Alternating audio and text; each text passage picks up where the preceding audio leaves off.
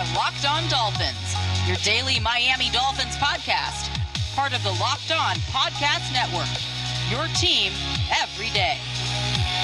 Hi there. We've already spoken today. I'm Kyle Krabs, host of Locked On Dolphins, and we have our first ever emergency episode of the podcast because the Miami Dolphins are making a change at the quarterback position. ESPN's Adam Schefter breaking within the hour that Tua Tagovailoa will serve as the Miami Dolphins starting quarterback for Week 8 against the Los Angeles Rams. And wow, it's a really good thing I didn't just get done saying today on Power to the Pod how I would be stunned if there was a quarterback change. Well, guess what? Naturally, that means there's a quarterback change, which is why we're here talking to one another here and now, because I don't want to do too much dedicated to the Tagovailoa-Fitzpatrick swap right off the bat. I want to make sure that there's time to process this.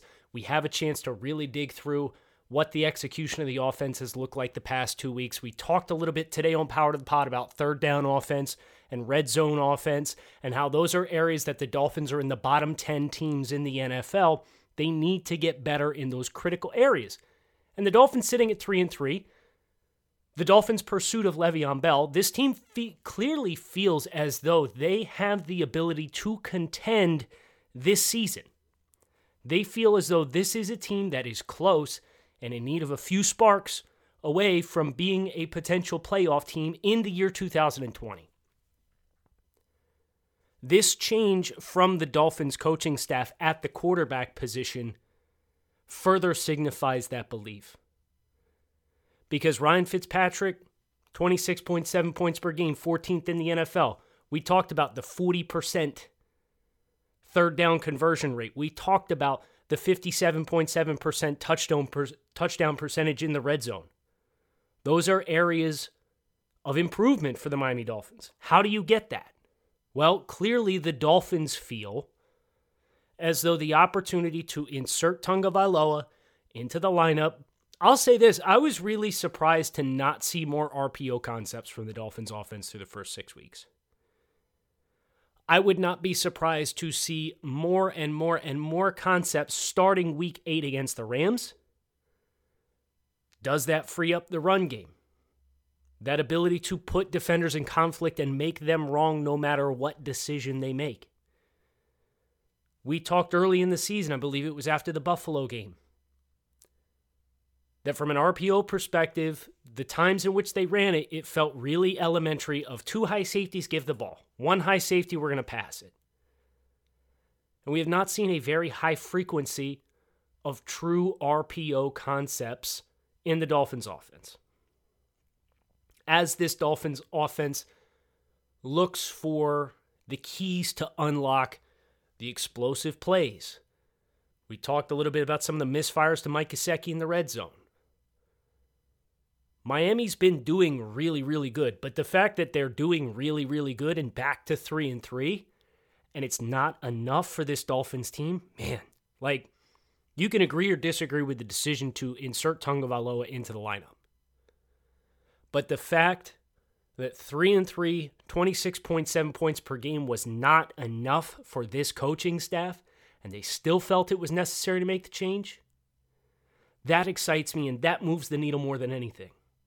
Because really good is not good enough for the Dolphins. Not with this coaching staff. Do you listen to the defensive coordinator, Josh Boyer, today at his press availability, talking about coming off the first shutout of any NFL team in the league this season. Things that they could do better. The messaging there is quite clear. It's a lot like what Don Shula's messaging was like. Strive for perfection, so even when you fall short of perfection, you still land amongst greatness.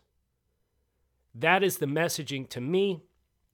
Of course, you know, there was some kind of hullabaloo about Schefter dropping the news and some of the local beat reaching out to players and players saying they weren't informed of the change.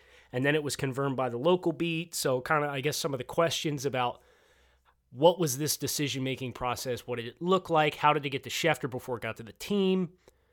I don't know what the Dolphins' schedule is today, But the Dolphins probably communicated this change to Tagovailoa and Ryan Fitzpatrick. And then you probably had Tagovailoa, whether it was to his family, who he's extremely close with, or to his agent, or to somebody, relay this news.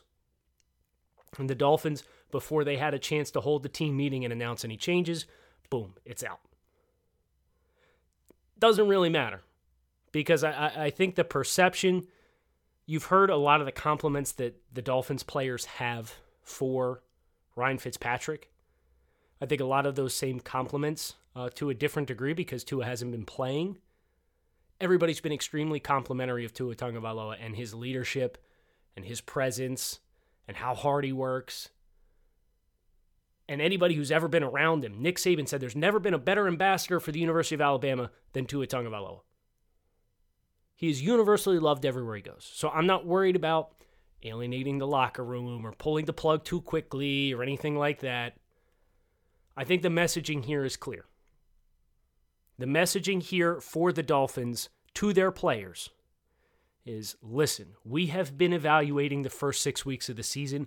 We think we can get better at A, B, C, X, Y, and Z, and we're going to, with this change, hope to improve those things by doing this, by putting this into the offensive game plan, by bringing these concepts to the table that we feel as though our skill players are best suited for, to feel Tagovailoa is best suited for versus Ryan Fitzpatrick.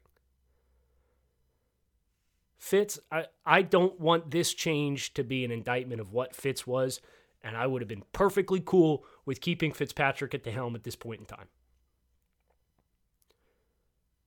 Am I surprised? Yes. Am I stunned? Yes. But the messaging for Brian Flores, as it pertains to anything with this Dolphins team, has always been close to the vest. And these Dolphins have said, when his number is called, we're going to feel confident that he is ready.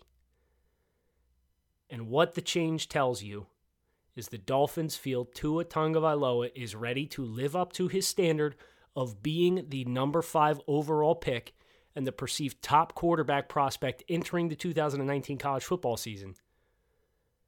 And who they feel he is and who he's capable of being, the end result for the Dolphins is a net positive versus the exchange of Ryan Fitzpatrick. And Ryan's got his limitations. I still don't have any issues with the philosophies of how the Dolphins handled the second half of the game against the Jets, in which, they kind of played field position game with the Jets. Still wasn't upset that they only scored 3 points in the second half. But I do think the greater messaging here is there's meat on the bone, and we feel what Tua brings is going to unlock it for us more than Ryan Fitzpatrick. So, where do we go from here? Obviously, this is a massive shift. This could come out with a dramatically different offense as far as concepts. I still think you'll see quick timing. I think you'll see the ball out quick. That is the identity of the personnel right now, is quick passing. I don't have too many apprehensions about playing the Rams. The Rams have what's described as a stars and scrubs type roster. You've got Aaron Donald, Jalen Ramsey. Those two guys are studs on the Rams roster.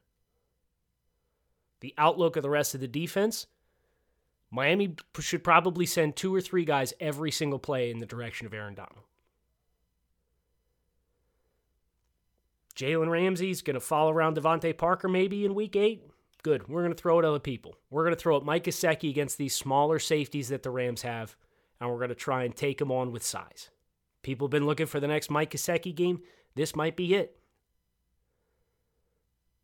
But you've now got 2 weeks to brace Tua and 2 weeks to install different things that are not things that you've put on tape yet, so that you can catch the Rams with their pants around their ankles. That should be the objective. That's the direction from here. And we've all been asking for Tua time. Congratulations, Dolphins fans. You just got it.